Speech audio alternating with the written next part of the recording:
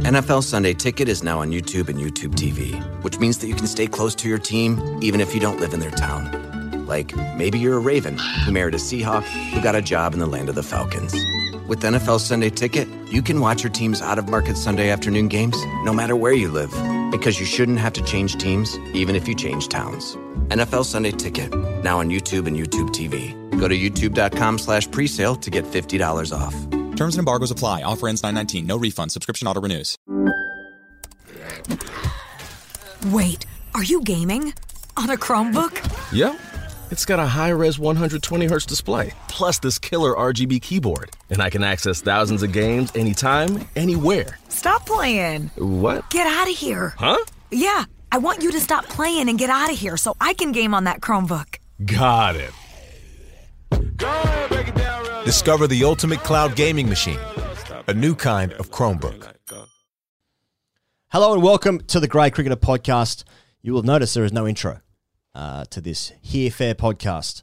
I'm one of the guys that does the show. He's the other guy. Hi. Hi. We had the astonishing privilege to speak to Michael Holding a couple of months ago. Pez, as ever, you teed this up, so why don't you lead us in how this all happened and what went down? Well, most people, I think, mate, would remember Michael Holding and Ebony Rainford-Brent speaking on Sky Sports in relation to the Black Lives Matter movement in the middle of last year. Yeah. I think they've subsequently won media awards and whatnot for the power of how they spoke. And then, so after that, and I'm sure Holding got absolutely hammered by people, but I somehow got his number and got in touch with him and asked him if he'd speak on our show. And he wrote back very politely. I didn't expect him to write back at all. Very politely explaining that it shouldn't be his job to explain all this stuff to everybody and that he was going to write a book instead. I said, fair play. What else are you going to say to Whispering Death? Oh, no, come on. Oh, no. TGC. Mikey. And I just asked him whether closer to the publication of the book, whether he'd be willing to speak. And he said yes. And so I couldn't believe that either. And so a few months ago, with him in Miami and us here in Melbourne at God knows what time o'clock. I think it was 5. Right. He gave us an hour.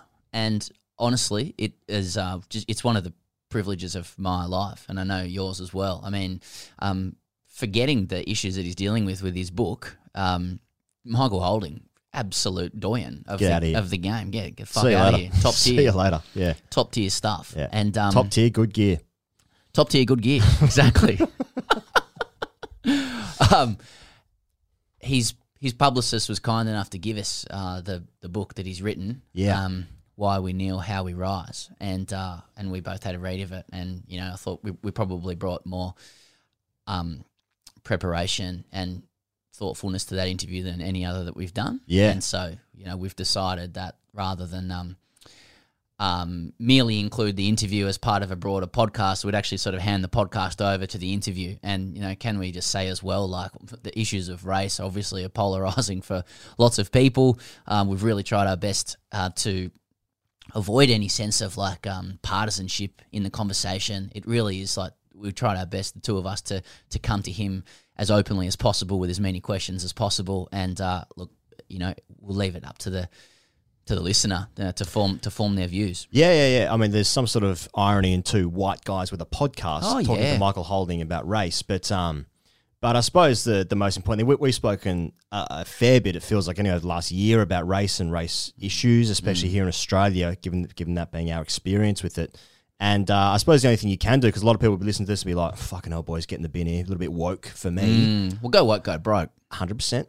And all you can ask for, all I'll ask for, is for those people who are already ready to turn off, just give it a listen. Just listen to a guy who's got different experiences, different perspective. That's all you can ask for, really. I think the majority of our audience, anyway, will be salivating. They'll be licking their chops at the idea of us talking to Michael Holding about this stuff. So anyway, I hope it's enjoyable for you guys. But it's about an hour. Yep.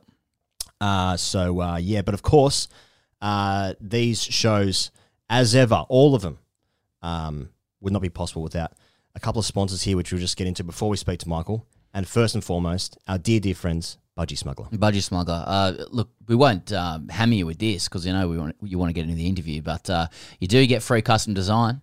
if you use the code CHAMP at budgiesmuggler.com.au, that saves you about $100 AUD, 50 quid, 50 squid, if you will. You want to work out what designs you want? Well, we're not going to list famous racists. Discuss that, given that's the theme. Famous racist. He's a famous racist.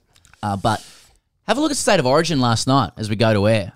Plenty of blokes I'd almost venture every bloke had Budgie Smugglers on. Watch the game, you see it through the shorts, but even after the game, a lot of them getting their kits off, a lot of custom designs there. And some good-looking rigs too, if I'm frank, and I am.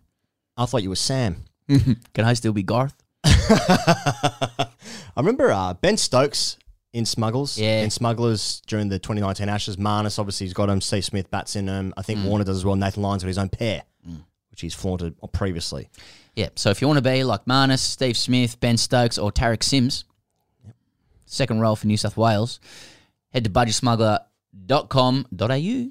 And now, Pez, we've got a new sponsor. Which is going to be a weird one to introduce this one heading into Michael Holding, but let's see what happens here. Well, I think there is a connection because we're talking about uncomfortable topics, but the great people at Pilot, ladies and gentlemen, Pilot, have come to us and said, listen, we offer a service that your audience will be connected to, will want. We go, what's that service, fellas? Pilot, it's a telehealth platform built specifically for Australian men, and they treat, and listen to this, they treat big issues that have a big stigma. Erectile dysfunction, hair loss, premature ejaculation. Yep. Doesn't feel good, does it? But it's there. It happens. Acne, etc. And what they've done is they've come to us and they've said, the great people at Pilot, who have 100,000 customers, by the way. In Australia. Mainly blokes, obviously. They said, listen, instead of, because it can be a big stigma for blokes to deal with these things, perhaps say, you definitely don't need pilot.com.au, but your mates have been asking. Because your mates have been asking, here's what you can do. We want to go one step bigger, don't we, Higgins? And just say, no, it could just be you. Could be. But they say, could be. It might be. So here's the deal. Here's what they're offering, pilot.com.au. So it's a telehealth platform. So here's what happens. It's your online men's health clinic. You can get discreet treatments delivered for a range of conditions. Bedroom issues like ED, PE, hair loss, sleep, and more. You get a free doctor's consult worth $20. If you go to pilot.com.au, you get online there, chat with a doctor. If you use the code CHOPKING. That's good. CHOPKING.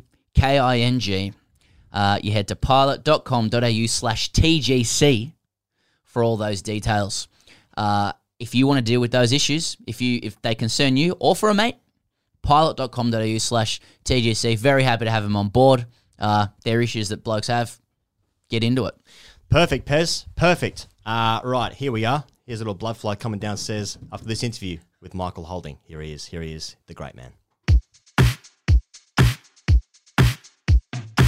Well, we always start with the numbers, and today will be no different. Okay. 60 tests, 249 wickets at 23.7, a best of 8 for 92, 15 fifers, 2 10fers, 102 ODIs, 142 wickets at 21, a best of 5 for 26, 222 first-class matches, 778 wickets at 23, 39 fifers, and 5 10fers. Mike Selvey described his run-up as malevolent stealth personified, hence the nickname Whispering Death. Since then, this man has been a deeply respected voice in the game as a commentator and custodian, and now the man has done something potentially more significant than that, in my view. Following his stirring comments at the commencement of the England Test season last year on Sky, he has lent all of himself to a book that I can honestly say is one of the most cogent, accessible and persuasive works on race and life that I've ever come across. So we're here this morning, two idiots off the internet in Melbourne at 6 a.m. to learn from an ornament to the game, a humanitarian exemplar in the Cayman Islands, Whispering Death himself, Michael Holding. Michael, an honour and privilege to have you on The Grade Cricketer. Thank you very much, sir. I'm glad to be joining you guys. Michael, your book is called Why We Kneel, How We Rise. It's a powerful, unflinching, special piece of work that must have caused you to plumb some serious depths to gather your insights. I can't think of a similar book across sport that so comprehensively chronicles race, issues across sports, across countries, and through history like this one does. How has before we sort of get into it, like, how has the process been for you, and how do you feel now that it's been set free for people to read? Well, to be honest, before I did this book, I didn't really want to do it. And then when I was convinced that it needed to be done, I was worried, because this is not a task that you take on lightly. It is not an easy task, as anyone will know, to write a book like this, because you'll have a lot of people out there looking to pick holes in something like this. And so I was extremely nervous, but I had a good ghostwriter who could structure things for me. I did a lot of research. Obviously, I don't know how to structure books and structure paragraphs and that sort of thing. And I got a lot of help in that regard from him. And at the end of the day, I am happy with the product. But as I said to other people, Sam, this is just the beginning. This is like going out and spinning a coin and winning the toss.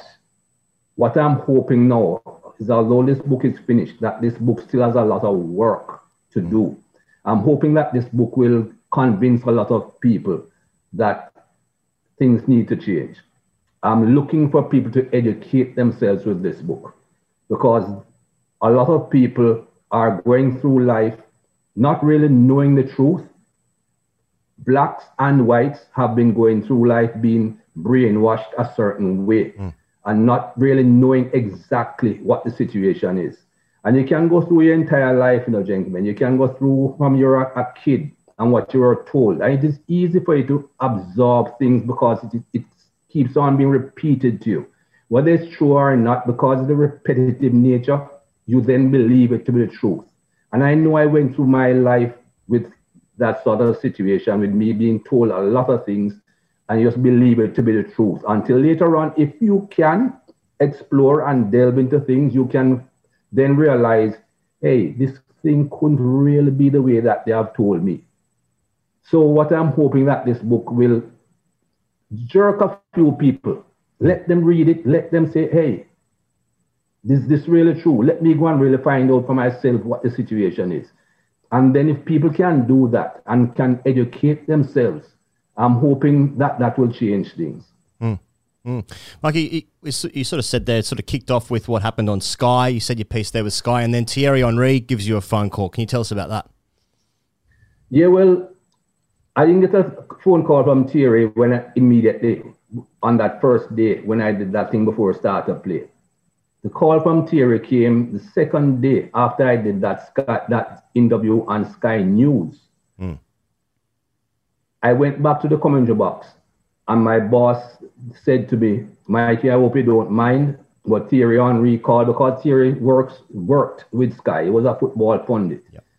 Thierry got in touch and said he wanted to speak to you, and we gave him your number. I said, sure, not a problem. And that is when I then spoke to him after my second interview. And we had a good long chat, because he said, when I saw you on Sky News and you broke down, I had to talk to you, because he said, growing up as a young black man, you're told that black people don't cry. You don't cry, not in public at any rate, because that's showing weakness. And he was told, you don't do that. And when he saw what happened, he said, hey, it's okay. You can feel emotion. You can express emotion. And that is why he wanted to talk to me. And he said, listen, we need to do a lot of work on this thing. And I said, okay. And even at that point, it was not the plan to write the book. But when we eventually decided, okay, we're going to do the book, I got back in touch with him and I said, Thierry, remember you said we had a lot of work? This is what I'm planning. Would you be willing to get involved? And he said, absolutely. And that's how the Thierry Henry thing started. Yeah. You sort of referenced the journey that you've been on there, Marky, and part of the openings of the book reflect on your first tour of England when you were 22 years old in 1976, and you notice a huge throng of West Indians coming to watch you play. How aware were you at the time of the context of Caribbean immigrants to the UK as part of the Windrush generation? Because you talk so much and so eloquently about the sense of how much they wanted you to win over there. What lessons did you learn over there when you were observing that? Because I think even as Australians, there is no similar specific experience like that? What was that experience like for you? Well, initially, Sam, I didn't really recognize exactly what it meant to the West Indians living in England. You know, I went there twice before I was a regular visitor to England. I went there in 76 with the West Indies team. But when you go on a tour, I'm 22 years old. I'd never played county cricket, so I have no real experience of England. I don't know a lot of people in England. So I go there, I'm with the West Indies team. You travel on the bus and you move from county to county, playing against the counties. You play the international games and you go home. Obviously, you meet a few West Indians because you have a lot of guys in the team that have played county cricket and they have friends in the UK. But I am not really getting into the English society and really experiencing a lot of what's happening in the English society. So I come across a little bit of racism. I brush it off. I said, this doesn't fit into my life. This is not where I live. When I go back to Jamaica, I'll be fine. I go back in 1980. It's a similar situation. But then you get to meet more people and you get to hear more of their experiences. And then throughout the 80s, I'm in England on a regular basis. And I started playing county cricket. And you get to then realize exactly what the West Indies team and West Indies cricket means to these people living in England. That is why they want you to win every game. If you play a game of marbles, they want you to win because they want to identify with you and identify with success. Because in their life, they are not told that they are good. They're not told that they are of worth. But when they can identify with success and they identify with brilliance, they feel better. They walk around feeling a lot better. I spoke to a gentleman who works for a West Indian newspaper yesterday in England. And he said when he was growing up, he was born in England, a black guy born in England, but his father is from the Caribbean. He said when he was growing up, every time the West Indies won and he saw his father, it was as if his father got 5 years younger. He was walking out around with his chest out, pushed out, because he felt brilliant. He felt great that these people from the same place that he's from are doing all these great things. And that is when I then realized in the 80s, it came home to me more. I got an inkling, but it came home to me more the more times I got involved in England to what this thing meant to West Indians. It's a really interesting point, Mikey, about the first time people experience racism. Because when you spoke to Usain Bolt, who was growing up in Jamaica, where you're from as well, obviously, and he was saying that he saw classism, but because Jamaica is predominantly a black community, he didn't really see it until he left it. And then in the final chapter, if I can read a quote, it said, you say, indeed, what was striking to me when talking to these athletes was how often they would have been brought up in multicultural environments only to suffer racism as soon as they left, which is a really interesting thing to me, that they'd sort of grown up not experiencing it. And then when they had experience, they'd already been sort of superstar athletes in their own right. Yes. And Michael Johnson was the same thing. Yeah. He did not experience racism until he went to college. Now, by the time you get to college in the US, you're a grown man, not a grown man per se, but you're well beyond teenage days and you're now getting into life. And he heard one of his college mates, a white college mate, pass a remark, and he said to himself, that doesn't sound right. You know, he hadn't heard people say that sort of thing before, but it just occurred to him that didn't sound right. Thierry Henry, the first time he came across racism again, I just said, was when he left his community to go and play football in a small village.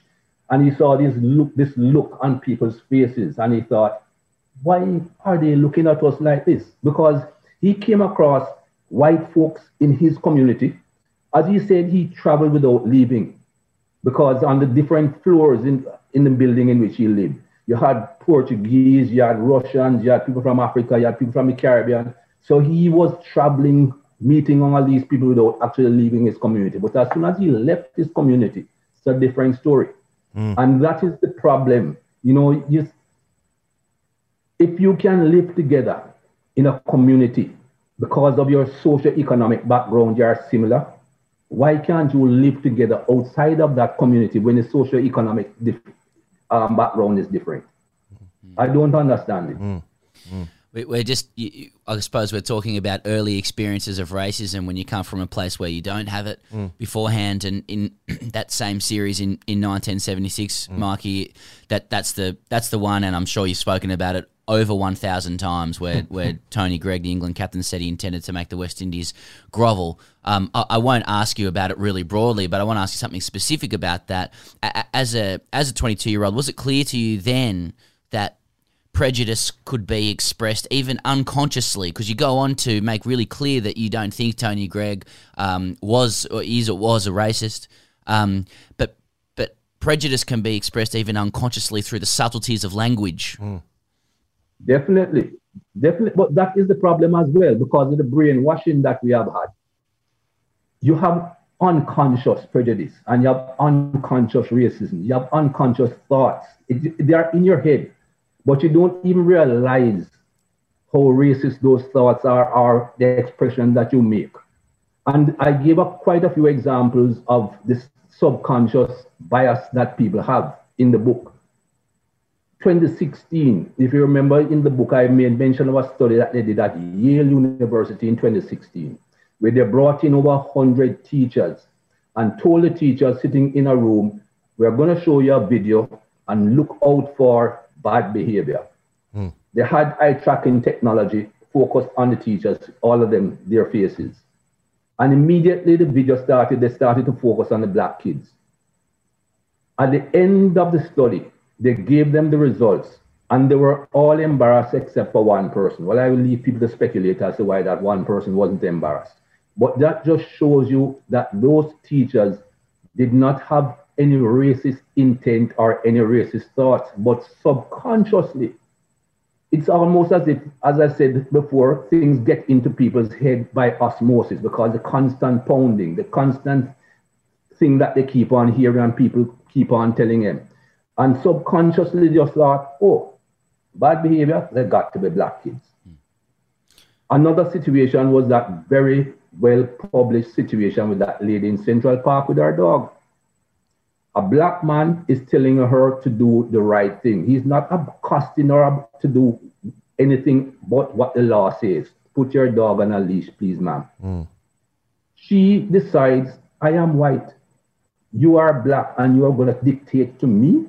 I'll just call the police and tell them a black man is here intimidating me or is abusing me. Because already that is in her mind from the society in which she is growing up, that she is always right and all she has to do is call the police on this black man. She might not be basically a racist, but that is in her thoughts. That is already embedded in her head. And that is what comes out.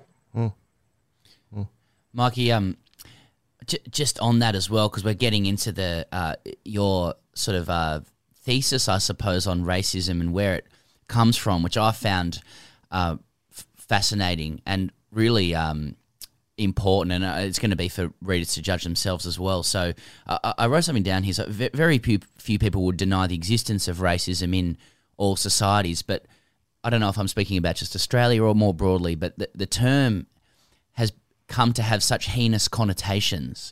It sometimes feels like it's worse to be called racist than to be racist. Like the atrocity of the accusation silences examination of the behaviour.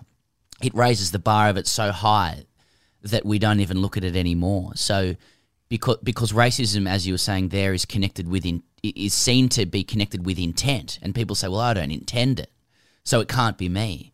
And yet what I found fascinating about your thesis, which I think provides some hope, if I could call it that, was the invitation to see the cause of racism in a historical context.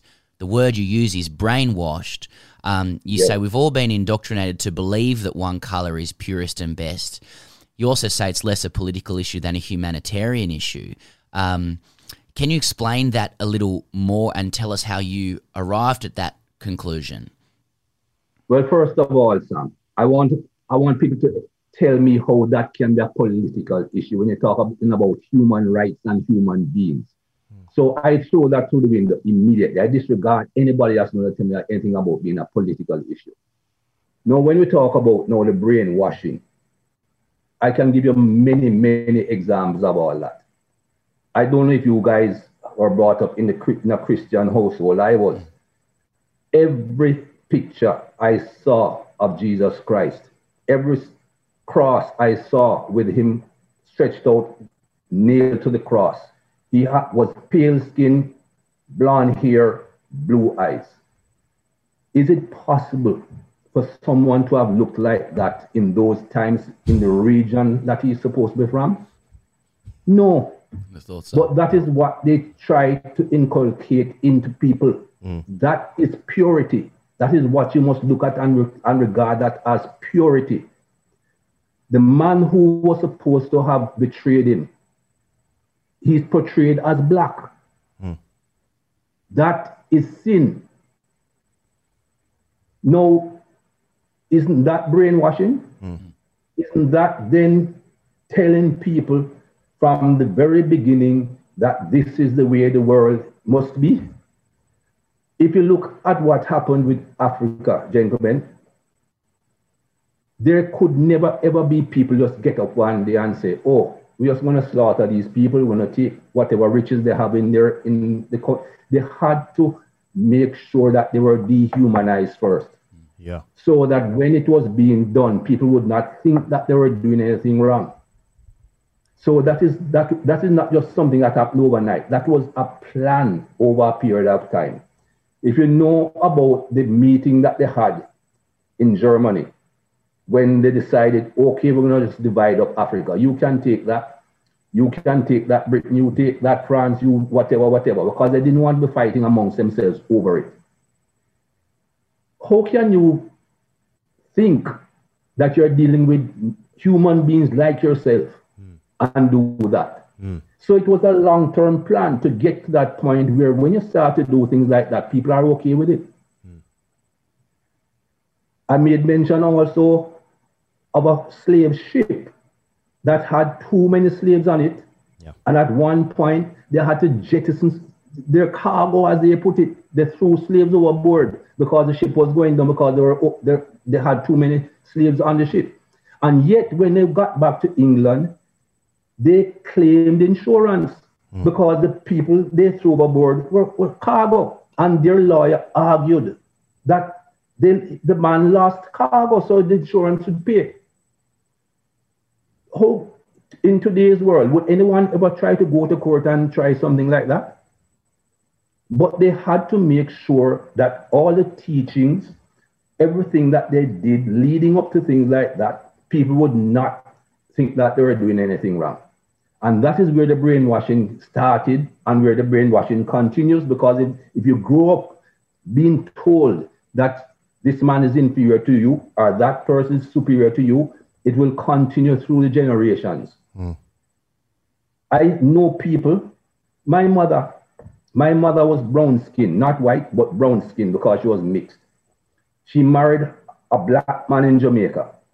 Her family jettisoned her. Didn't want to know her anymore. She should not be marrying this black man because he is below her. So, and you're talking about in the early 20th century. I was born in 54. I'm the last in the family. My parents were born 1917, 1919. That is the thought process. It goes through generations and generations. You have people that buy cream to try and lighten their face. Look at Michael Jackson, what he did to himself. To try and look more European. Because that is what is in your head. That is what you are told. This is the ideal. So brainwashing has been going on for a very long time. And we have to re-educate people to get rid of that brainwashing. It's interesting, Mikey, how long it's been going for, because I had the point here as well about that slave ship. 132 slaves jettisoned overboard. The Solicitor General in the case said, what is this claim that human people have been thrown overboard? This is a case of chattels or goods. Blacks are goods and property. It is madness to accuse these well-serving honourable men of murder. The case is the same as if wood had been thrown overboard. And so you might think, well, okay, that was 1781. Like that doesn't still really happen today. But then you look at even Australia with the Indigenous community, they weren't even recognised as part of the population until 1967. You know, so yes. These ideas still right. So they still, perpetuate, right through until today, really, isn't it? You can find examples of the dehumanization right throughout history. People keep on telling me, oh, that's a long time ago, the 18th century and the 19th century.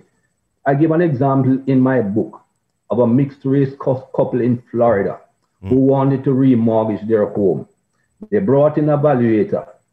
They have their pictures. You don't change anything in your house. You have your wedding pictures. You are black. Your husband is white. Your kid is mixed. You have your family's pictures all over. You have the books that you read. They're all there. They come in. They do evaluation. They give, say it's $10. They value the place at. They go away. The lady says, but I don't understand. How they can tell me my house is valued at $10, and I know a lot of homes in the same area on the same street are being sold for a lot more than this. She decides with her husband to change everything in the house, get rid of all the wedding pictures that has her in it, get rid of her kids' pictures, get rid of anything that has black in it, got rid of a book by Barack Obama and any other author that was black. Call someone else to give them a valuation. It went up by $135,000 because there was no sign of any blackness in the house. And this is September 2019, I think it might have been September 2019.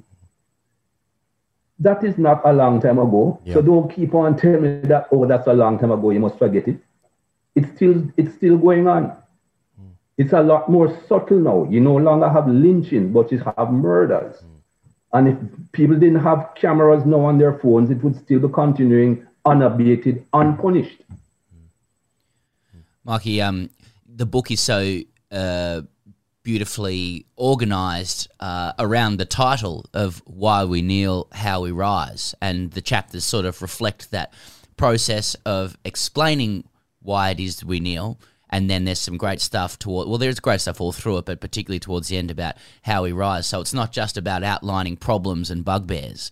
No. But Why We Kneel is connected, I suppose, to the Black Lives Matter movement, which was very hot when the Sky moment happened. We talked about the subtleties of language earlier. Someone says Black Lives Matter. Someone else says All Lives Matter. It's quite clear, if you want it to be clear, that the phrase is intended to mean Black Lives Matter too. Not that only Black Lives Matter. What do you make of those who presume that if you can find one problem or pick one hole in a complex campaign, that it somehow invalidates every part of it? How do you respond to that other than just sheer exasperation? Well, when I see that, I know that that person or those people are just looking for an excuse not to support the cause. As you said, you'll find a little hole. It's like you're going to war. These people are going to war with the problem that we have. They are going to war with the cause.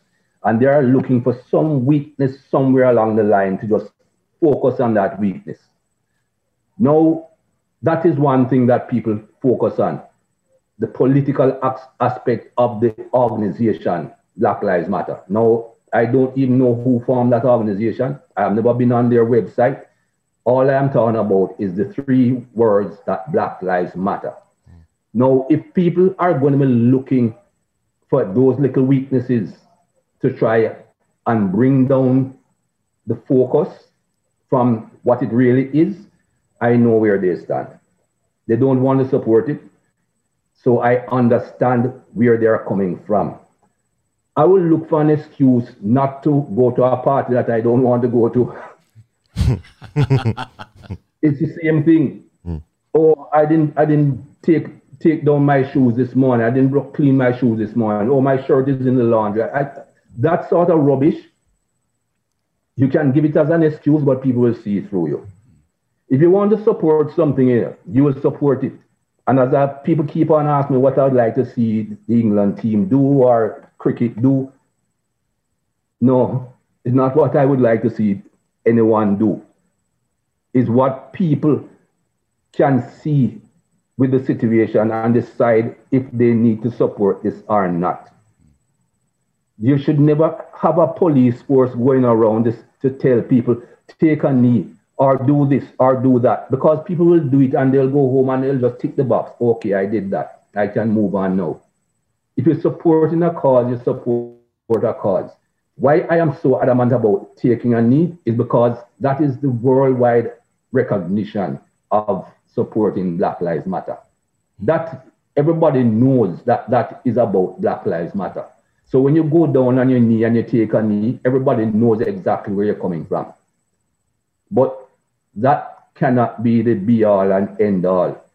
That is just a signal. That is just a gesture. Other work has to be done beyond that. It reminds me of one of my favourite stand-up bits by a guy called Michael Che, who's talking about, it's like from 2015 or 16, and he's talking about people who say all lives matter in response to Black Lives Matter. And he says, it's like if your wife says to you, do you love me? And he says, baby, I love everybody. I wonder, you know, do you find it draining sometimes, Mike? You know, we've spoken to some, you know, Indigenous cricketers in Australia, and sort of you ask them about race, and you're sort of asking them to represent the entire Indigenous population, you know, and that's not fair. Why is that on them? Do you feel a little bit like that as well? Like, why is it my responsibility to show white people, like, walk their hand through this, you know, to show them what is real, you know, what the real experiences are of, you know, ethnic minorities or Indigenous people or black people or whatever, you know? Do you find it like I shouldn't have to do this? Not really, no. To be honest, I know I shouldn't have to do it, but I know I have to do it. Right.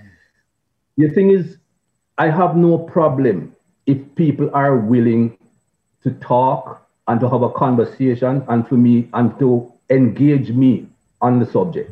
I have a problem when people just try to just write it off and say, oh, there's no such thing, or, you know, you have a chip on your shoulder, and because they don't want to see. Their life is nice and cozy and they're happy, they're cushy. They don't want anything to change. So they don't want to see anything at all apart from what they have in their mind as the way the world is. Those people, it's going to be a tough haul to get them to understand. But there are a lot of people that want to understand, that want to engage and want to see. And I am happy to engage with people like that. Marky, and I think as our chat goes on, you've given us so much of your time as well, so we're so grateful. So we will continue to chat with you about this. I'm looking forward to chatting later about that element of how we rise as well. If you wouldn't mind, I actually went to an old cricket teammate of mine whose name is Sam Pararajasingham. We all played lower levels than you. So did everyone in the industry. Could have had Gordon Greenwich on. He's a barrister in Sydney of Sri Lankan heritage, and he put this to me ahead of this interview. He's quite obsessed with you, I have to say, and he'll hate that I said that, but in a very admirable way. He wrote to me, if you don't mind me putting it to you, he wrote, I recall during the 2006 Pakistan tour of England, Pakistan forfeited a game on the basis of an allegation of ball tampering. Holding wrote a piece in which he said, there is a double standard at work in cricket, and this episode has only highlighted it. When England used reverse swing to beat the Australians in the 05 Ashes, everyone said it was great skill. I can't say they were tampering with the ball then, but no one even contemplated the idea that they could possibly be getting reverse swing the unfair way. When Pakistan does it, the opposite happens. No one thinks it is a great skill. Everyone associates it with skullduggery. When bombs go off in Karachi and Colombo, everyone wants to go home. When bombs go off in London, no one says anything. That is first world hypocrisy, and we have to live with it. And Sam goes on to say, that resonated with me then and continues to do so. I'm curious whether Michael stands by that to this day, and whether he still believes first world hypocrisy is something we simply have to live with or endure.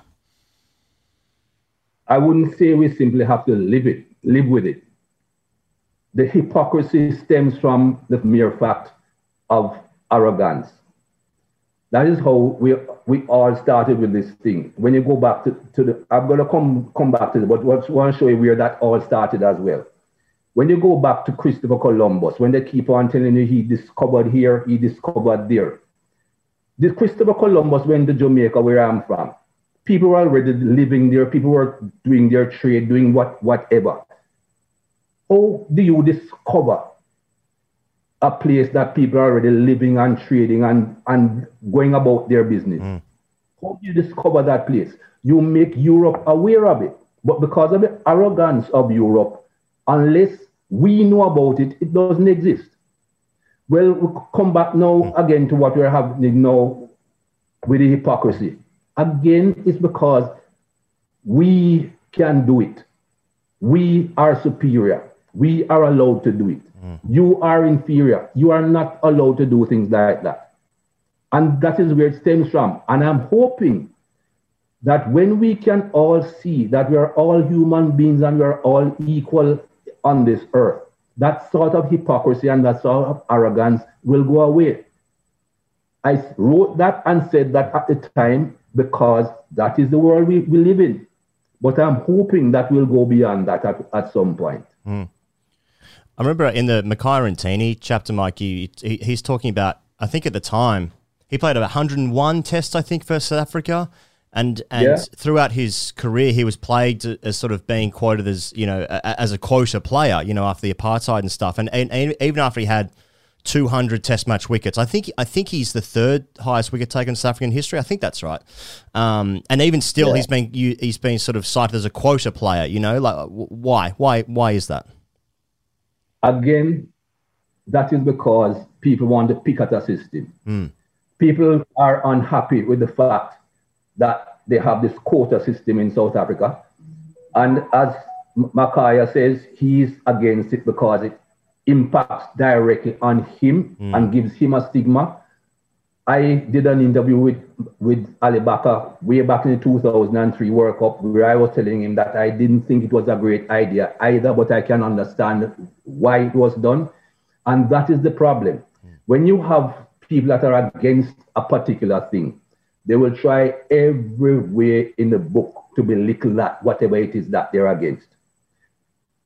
I remember when Hashim Amla started playing for South Africa, some commentators were saying he should not be there. He's no good. He's only there because the quota system, and if the team was being selected on merit, he would not be in the team.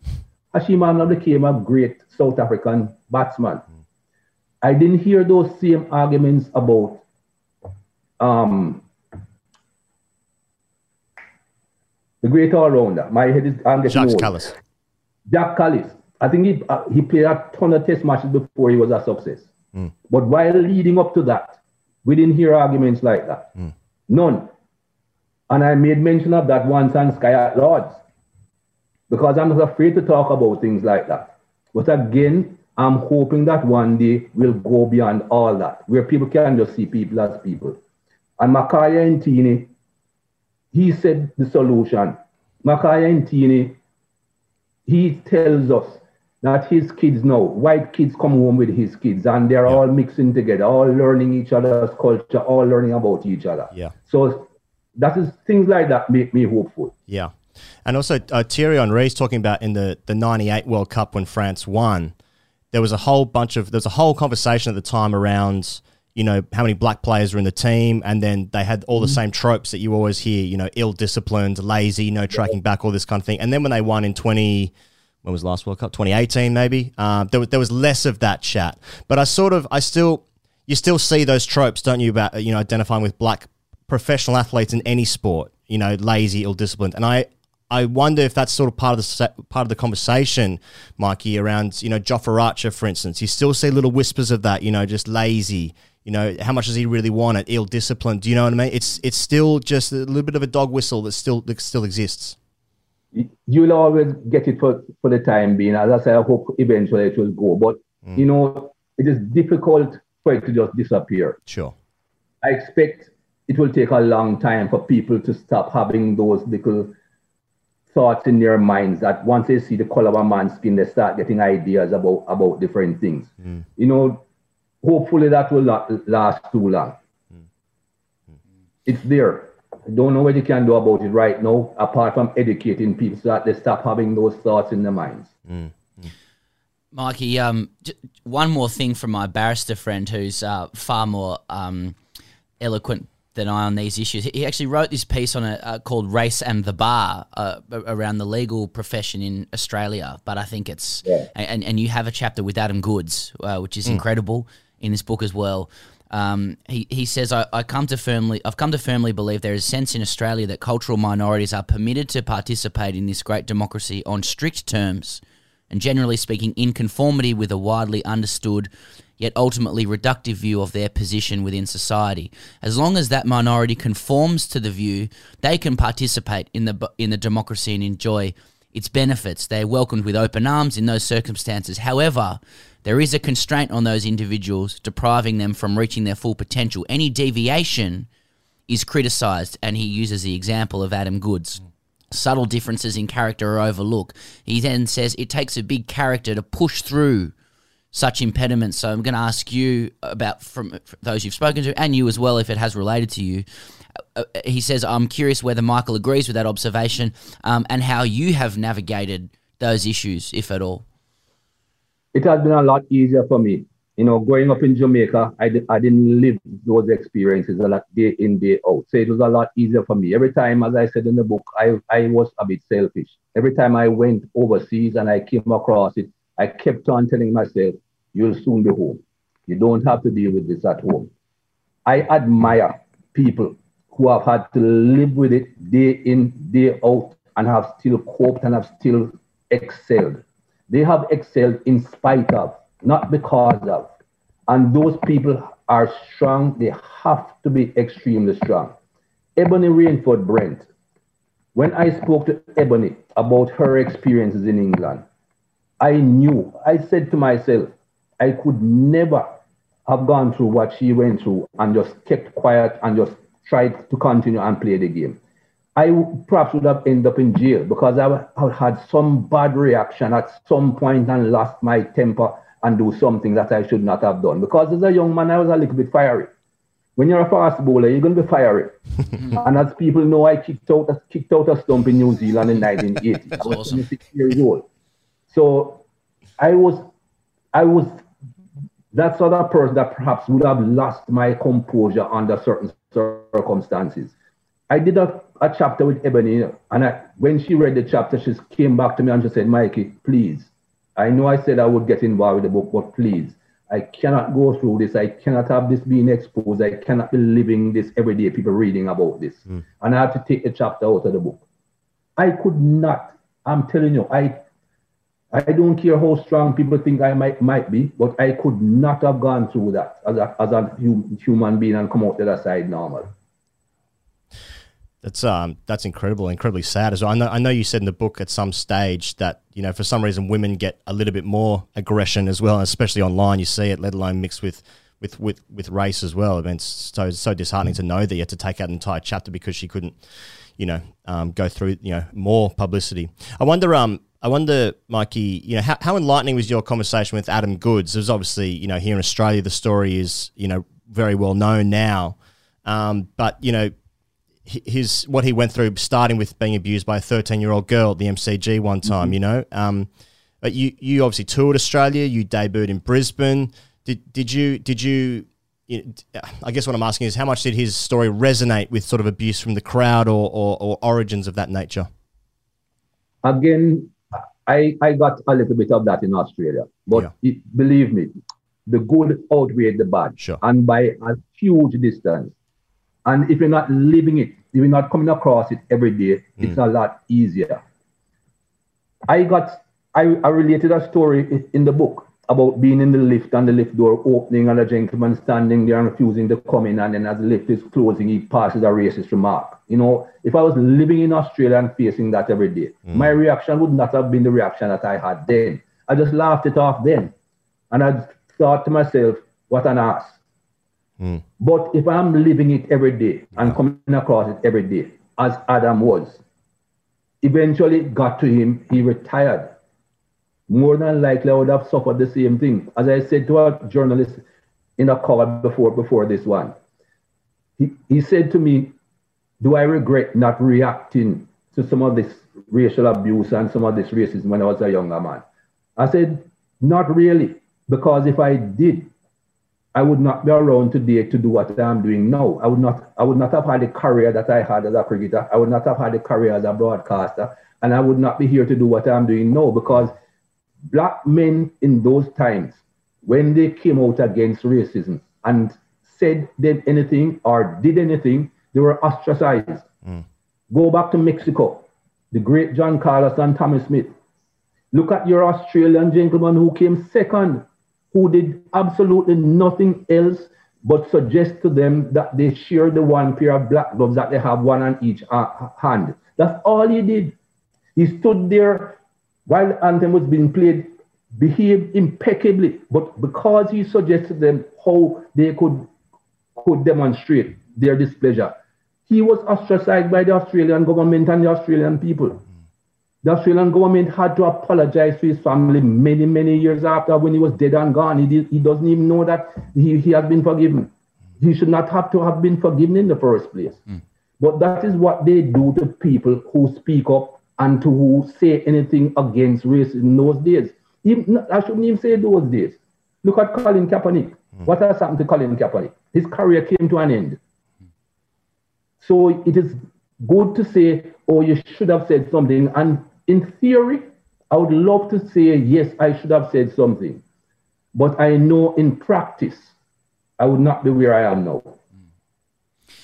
As we speak, Marky, I keep thinking about how different audiences might react. And, there's this... there's a smaller sect of people who might be like, oh, this is just a litany of issues and problems and complaints, but where are the solutions? And I just want to say, as I look through all of our questions, there are more things that I want to talk about and more things that I would love your views on in relation to these problems, because I think we need to hear more, and we will get there, because you say some wonderful things about education, etc. But I want to stick with the Adam Goodes chapter as well, because there is this biting, unflinching explanation of the stolen generations here in Australia in that chapter, starting with Adam recounting his experience of his mum being taken away, and then you go on to refer to Australia's very effective PR machine as to why many around the world haven't heard of the stolen generations, and you ponder those moments around,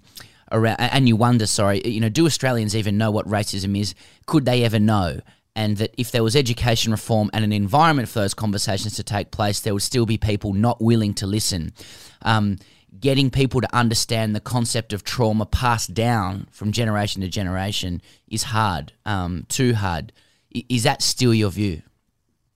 Oh, yes, definitely. Definitely. People, for those who say where the solutions are, it is simple. As I said before, people need to be educated as to exactly what the situation is with human beings and races, and where the racism started, how it started, why it started. If you can understand that, that is leading you towards a solution to say, oh, this is not necessary. When it comes down to what Adam Goodes went through, in that same chapter, Sam, you would have seen him saying to himself, this will never end. And his elders saying, Adam, don't be like that. Look where we are coming from. So things are improving. Things are getting better. They are coming from so far back that people, as they are living, will think to themselves, we are getting nowhere. I had a similar situation with a young 20-odd-year-old girl, young lady working with Sky. So late last year, who was telling me, it will never change. Things will never get better. Look what is happening now. I said, you are too young to understand where we are coming from. If you see where we are coming from, you see that we have made progress. We still have a long way to go, but we have made progress. And that is what people need to understand as well. And as for a litany of complaints, if they want a litany of complaints, I could have done 10 encyclopedias of examples of the ill treatment of people. You have to put some in, because you have to show people what took place. As I said, it's a journey. You no longer have a lot of things that took place a long time ago happening now. You still have some injustices, but things are improving. And the more educated people become, the more improvement you will get in life. It's interesting, Mikey, when talking about education, you were saying that the sort of the benefits of education are twofold, in that if you sort of educate black kids about black excellence and how to succeed, then it makes them feel good. But then secondly, it also shows white kids that they sort of start seeing black people as their peers or equals, right? They're equals, yes. Yeah. Well, that is the point. And remember what I said from the beginning, it was a plan. This didn't just happen overnight and by chance. All the black accomplishments have been airbrushed out of history. There have been so many great black people and people of color. but it didn't fit the narrative of white superiority or white supremacy. So they are airbrushed out of history. We're going through a pandemic right now. Serious, lots of people have died. The first person to make the Western world aware of inoculation was a black man, a slave. Juan Simoes, I wrote about him. He told his master in Boston when smallpox was wiping out Boston about what he had seen and learned in Africa. And of course, him being a slave, nobody was interested. When his master told other white folks about it, they bombed his house. How can you be listening to what a slave had to say? One other person who heard what he was talking about tried it with his household, his slaves and his household. And he saved, I think he lost about 4 people. He saved the majority of his household by that method of inoculation. But nobody has ever spoken about that. Many, many years afterwards, we hear about this Dr. Jenner in England, who is a white man who did this experiment with smallpox, with cowpox. And he all of a sudden is the Lord and the master of vaccinations and inoculation. It happened a long time before him. You go on the street every day, you see traffic lights. A black man invented the first 3-way traffic light. Who knows that? It's a plan, it's the way that they structured the world to make sure that the narrative, let me add one word, the false narrative of white superiority should continue. Don't highlight what black people have done. You see a few films being made that have highlighted great things that black people have done. But you hear people say, oh, that's a movie. Did it really happen? Like the Tuskegee Airmen, this fighter squadron that the Americans had that were all black pilots. You see a movie about it, but is that taught in schools? No. You see a movie about the black women that were basically the computers before computers were made for the launch to the moon. People see the movie, but is it ever taught in schools? No. No black achievements are taught in schools because it doesn't fit the narrative of white superiority. I think it was Thierry again who was talking about, you know, often when black people are celebrated, it's for their physical attributes. You know, they're amazing athletes or whatever, but they're very, very rarely, if ever, celebrated for, you know, business success or mental success or whatever. And you sort of see that as well in sport. Where are the black coaches in any sport? You know, it's well documented. You know, Sol Campbell in football struggled to get a job, even as one of the greatest Arsenal players ever. You know, there are very few black coaches. Same thing with like cricket. We were talking the other day of like, imagine if the Australian cricket team didn't have or had like an Indian coach or you know a Bangladeshi coach or a Caribbean coach or whatever. It'd be like, you know, whoa, what's this? You know, so it's interesting that for the time being at the moment, it seems that like black people are celebrated for their physical achievements. Yep. And that's basically it. They put you in a box. This is where you are good. Yeah. Don't think of coming outside of this box. And, you know, I made mention of this to an English gentleman that England has a very, very long way to go. I saw where a department store over Christmas ran an ad with a black couple. And the amount of derogatory terms and remarks and comments that they got. Then there was an ITV program, a quiz program. There had 3 black couples on the program. Ofcom got so many complaints about why do you have 3 black couples on this program? No, what is wrong with that? No, I just cannot understand people's thinking. Yeah. And yet, America, where I thought racism was a lot more stringent, a lot more hard and difficult to deal with, they seem to be accepting that things need to change. When you look at American advertisements on the television, the amount of mixed race couples and the amount of black people seeing the ads, it is unbelievable. When you look at the companies, the corporations who are putting up money towards programs to try and level the playing field, tons. The biggest corporations in America are doing that. I don't hear anything happening in the UK. When in the chapter on Adam Goodes, Mikey, you write, when I asked Adam Goodes about how he can bring about change, he turned the question round to you, asking not what people of colour could do, but what their friends and neighbours from a different creed or culture could do. Perhaps he asked that rhetorically, and it's not the right one to pose to you, but do you have thoughts on that? Definitely. But we can't do it on our own. Black people can't do this on our own. There's no way we can change the world on our own. And Thierry Henry had a similar comment as well.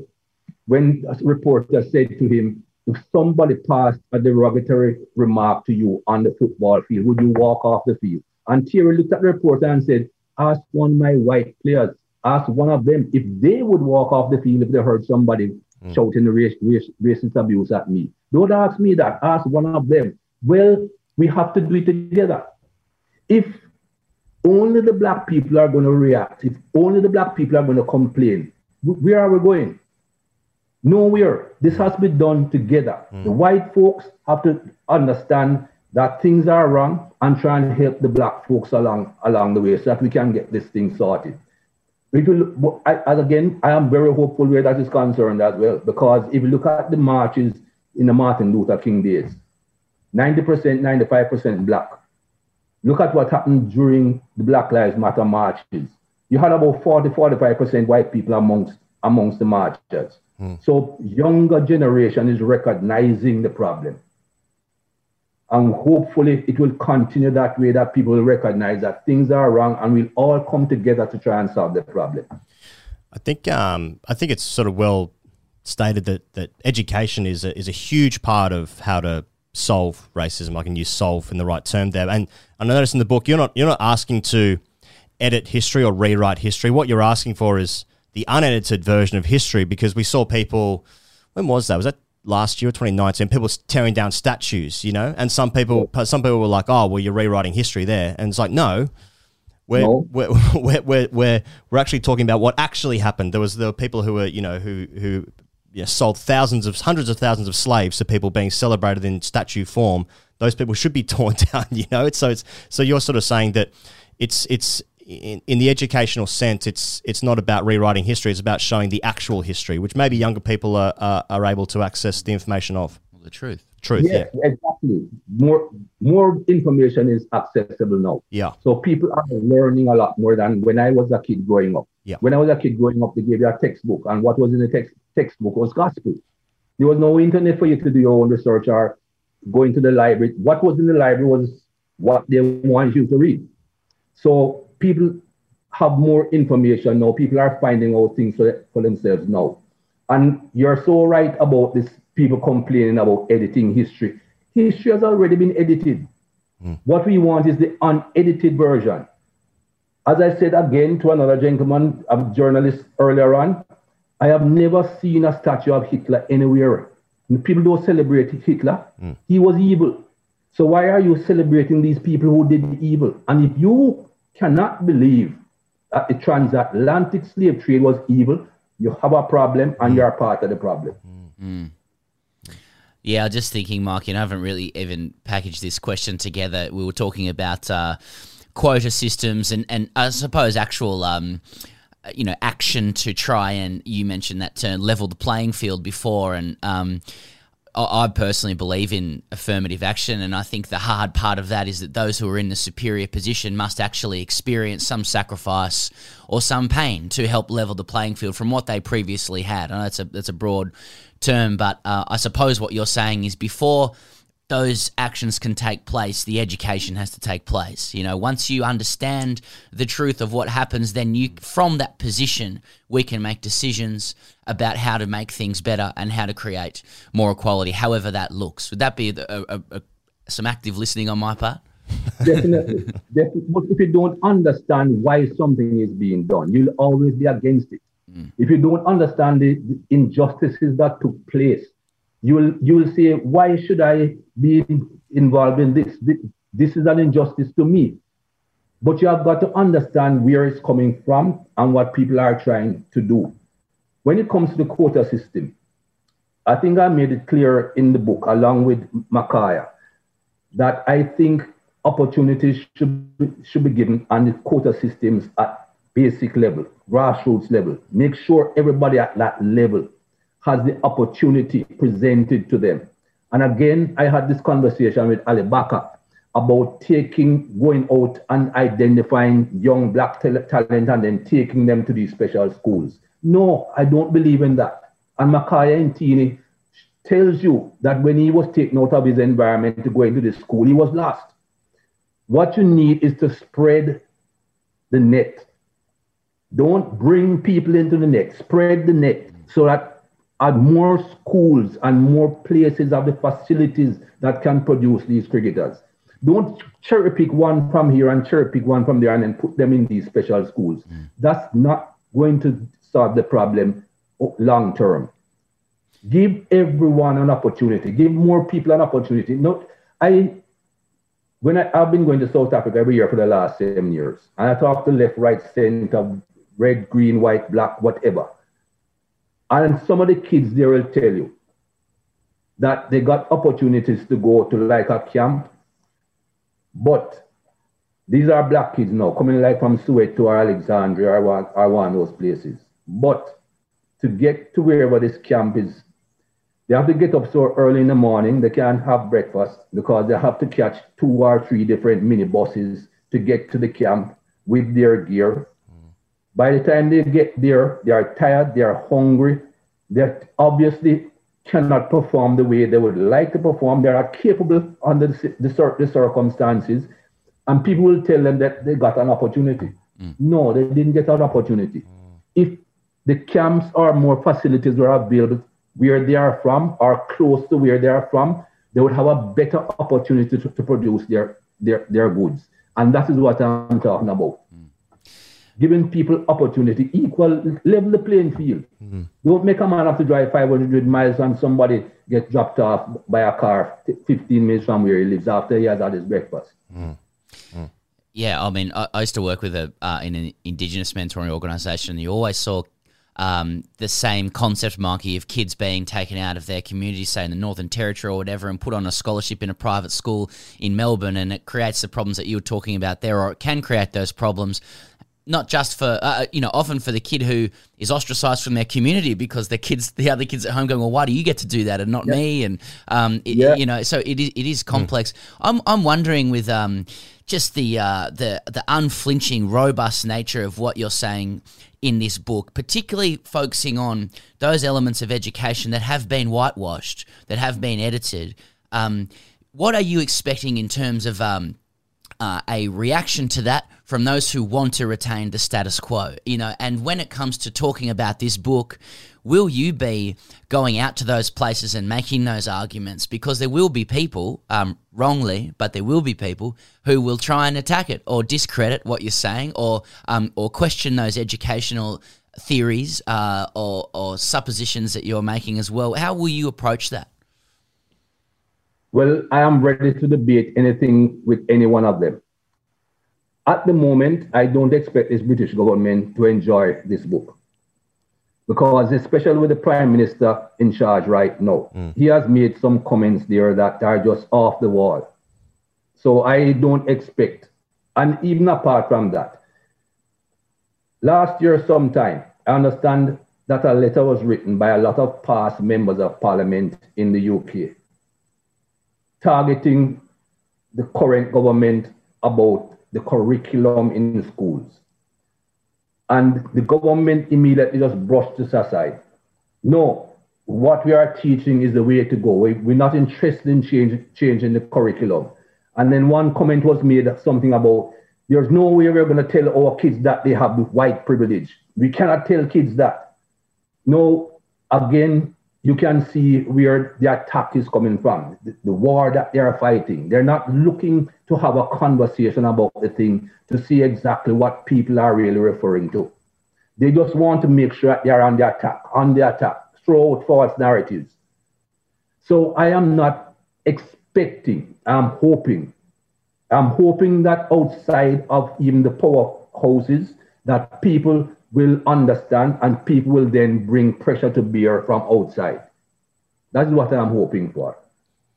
Just note a quote from the book, Mikey, about white privilege. It says, white privilege doesn't mean you're getting a free ride. It just means that whatever hurdles you have to cross are not put there because of the color of your skin, which I find really interesting because a lot of white people, and I'll speak for all white people now. Yeah, please.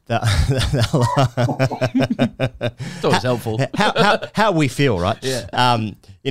We'll say that, I worked hard. So got what I get. I didn't get any privileges. I didn't get any special, compensation or anything. I just worked hard. I got a good job. I work hard to buy my house and, whatever. I mean, I've done none of those things, but I hear people say that. But, that's sort of the idea of white privilege, isn't it? It's almost subliminal to people because they don't see it. They don't see that they've experienced it. Yes, because they don't quite understand what it is. Just as you said there, they're saying, oh, I've never gotten anything free. I've had to work hard for everything that I've got. Yes, all of us have to try and work hard for whatever we get. Yeah. But the black man has to get over the hurdle of having black skin before he even starts working. Yeah. Before he even thinks about what he's trying to achieve. A white person doesn't have to do that. They start off with that privilege. But people hear the word privilege and think it means they are being given something, that they are getting a free ride. Nobody's getting a free ride, but you have less hurdles to jump. I can tell you about my own experiences, and I'll go back to the book afterwards, but I'll tell you about my personal experience where I was invited to a venue. Something is that I have a great deal of interest in, and I was in this boardroom or whatever it is. And someone came in. I was early. I got there early. I don't like to be late. So I was there long before I should have even been there. Someone opened the door, saw me in there. And it was almost as if they were coming to all me to find, what the hell are you doing in here? And then they recognized that it was me. So immediately, everything was calm again. But all they saw first was the black skin. Mm. And they figured, what is this black man doing in here? But then it's, oh shit, it's Michael Holding. It's fine. It's okay. So that's the first hurdle. Having a black skin. A white person in there, they would perhaps still have gone up to them if they didn't know who it was to ask them if they can help or whatever. But not what I saw coming towards me initially. Yeah. And that is what people need to understand. It's not about getting material things for nothing. It's about starting off on the second rung of the ladder. As Shannon Sharp in the United States, I don't know if you guys follow NFL. Shannon Sharp on a program up there said to his partner, Skip, the two of them have a program. He said, Skip, you white guys are on third base looking to run home. We black guys are still waiting on our first pitch.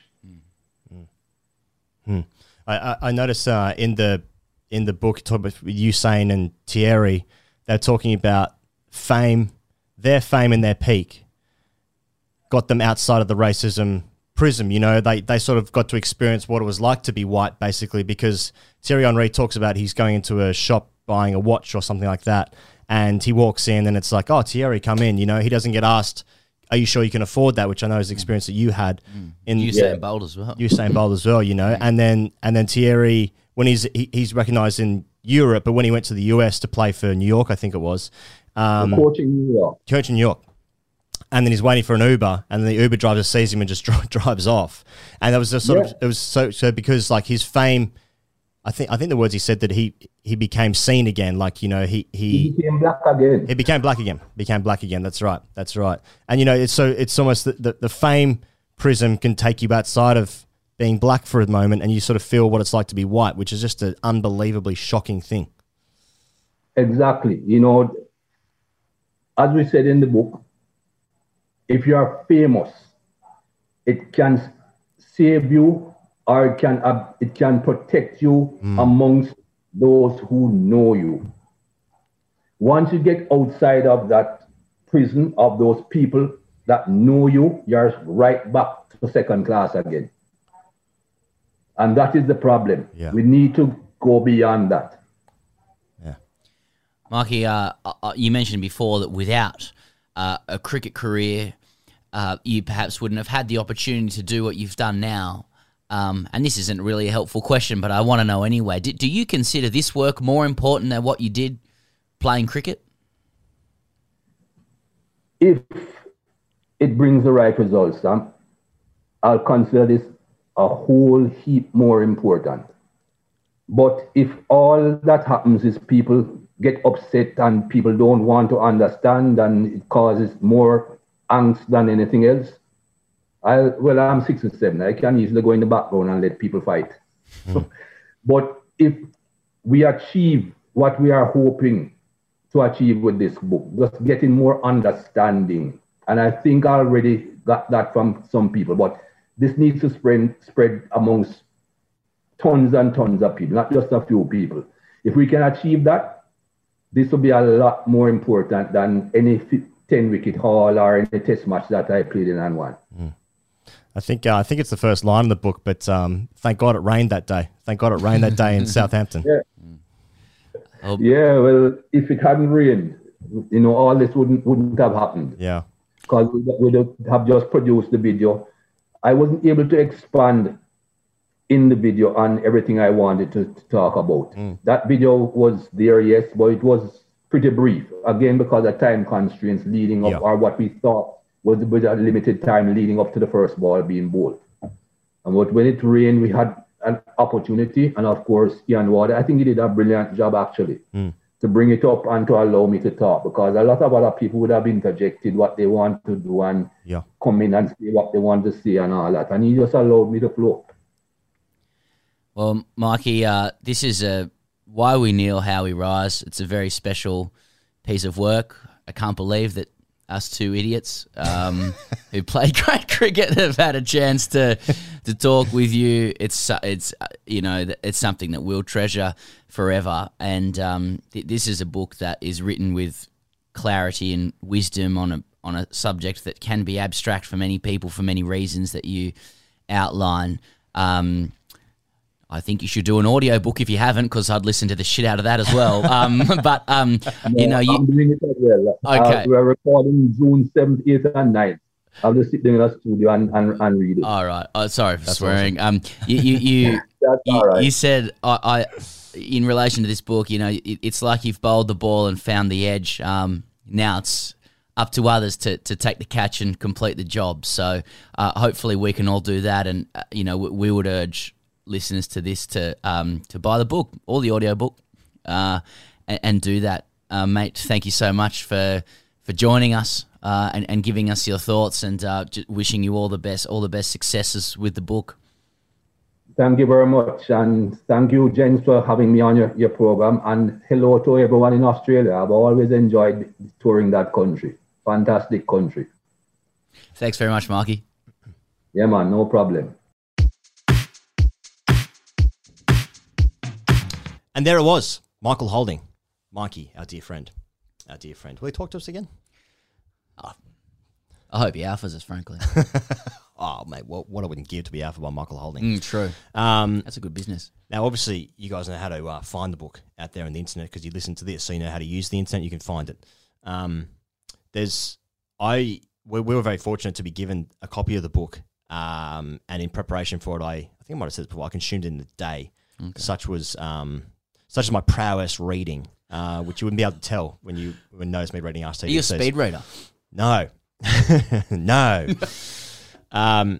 There's so many fascinating elements to it. There's obviously speaking to celebrities like Thierry Henry, athletes, Adam Goods, Usain Bolt, their experiences, their stories. And that's what I said at the top of the show, just that you hope that the people who are, what's the right word, on the fence about racism, I don't know if those people still exist. Well, they do still exist, don't they? But if people listen to this and they're a bit like, I don't know about this, boys. You just have to listen to the experiences of other people. And Michael Holding presents this so eloquently in his book, which we've obviously just spent an hour listening to, that it's so, I don't know. For me, like, I've known that this exists, but you hear stories like Thierry Henry talking about how, his fame takes him outside of being black, for instance. His experience when he's so recognizable, he doesn't feel like an ethnic minority, and that must be the most bizarre thing that perhaps you and I, Pez, would never be able to experience, and many of our listeners as well. I don't know. There's so much sadness to it, but I guess what Mikey's trying to do and I will call him Mikey as well, is just present information to people who have not had these experiences before, and all you can do is just listen to people who've had them, you know? Yeah, I mean, regardless of where anyone lands with any of this, I don't think you could question Mikey's like authenticity, like his essential decency and care for these things, and like from my perspective as well, I think that racism quite obviously is like is complex and can be very abstract idea for lots of people as well, and I haven't read anything so accessible. Yeah. So, and sometimes accessibility can like connote being oversimplified because racism can be complex. But this book truly, I think, manages to straddle the complexity with simplicity, which is usually the sign of deep knowledge and deep understanding. And Mike Holding has deep understanding of this kind of stuff. And I think it is a really, if nothing else, though, I think it is a very special book, and I think he's a special person. Yeah. It is a fascinating read and a fascinating insight into his views and his experience, and others' experience as well. Yeah, you know, I found it very, very, what's the word? Like, I wouldn't say it sort of changed me, but it was so illuminating and very, very enriching. It's a great book, worth getting. I think I don't want to for this to come across too much as a straight plug, though obviously we are plugging the book, but I think he's going to be okay without us promoting his book. But there's this real element of sadness. I think one of my biggest takeaways from it is that obviously Ebony Rainford Brent spoke so eloquently last year, on Sky Sports as well, and Mike Holding asked her if she wanted to be part of the book as well, and she said she couldn't go through it again, and like what that must be like, and having to turn down that opportunity because she couldn't go through what she went through last year. Once you speak out like this, and then all you hear is hate back. I mean, what the fuck is that? Like that's an experience that perhaps I will. Well, I know that I will never experience. I never know what that's like, and that's such a deep sadness. The last chapter is with Adam Goodes, and obviously for the Australian audience who's listening to this, you'll know what has happened with Adam and the end of his career, and what continues to happen. He obviously was it this month or was it last month where he was offered a spot in the AFL Hall of Fame, and he turned down what's the word for it? He rejected the invitation. Rejected the invitation. So that's an ongoing thing that will continue on. That will be his legacy, I'm sure. Which is again so much sadness. So I don't know. As I said, you guys are either going to buy the book or you're not, and Michael Holding is going to be okay without the audience hearing this plug. But I don't know if you're open to it and you want to think about it more. Pez put it so perfectly that it's such an accessible book to understand and just hear stories of some of the most famous athletes in the world and in the history of sports, really. I mean, fuck, Usain Bolt, Thierry Henry, Adam Goodes, in their own different sports and different cultures, enormously recognisable. So that's about it. We'll probably wrap it up there, Pez, I reckon. I hope you guys have enjoyed this week. We thought it would the interview itself deserved its own space, rather than just talking about the Gold Coast training camp and Justin Lang with a sweat around his neck. Yeah. It looked good, I thought. Asked TGC questions about like indoor cricket and shit like that. Just feel like it would just sort of cheapen the, exactly. the chat. Exactly. All right. Hope everyone out there is doing okay wherever you are in the world, especially our dear friends in Sydney in lockdown. I think you guys are going to be okay. We'll be back next week to talk about that really fascinating T20I series against Sri Lanka and England. Oh, yeah. You know where to find us. We've also got some stuff coming out on YouTube this week, later in the week, and obviously Patreon for hashtag AskTGC Fridays. But until next time, thank you so much for getting around us, and we in turn will get around you. We'll see you guys next week.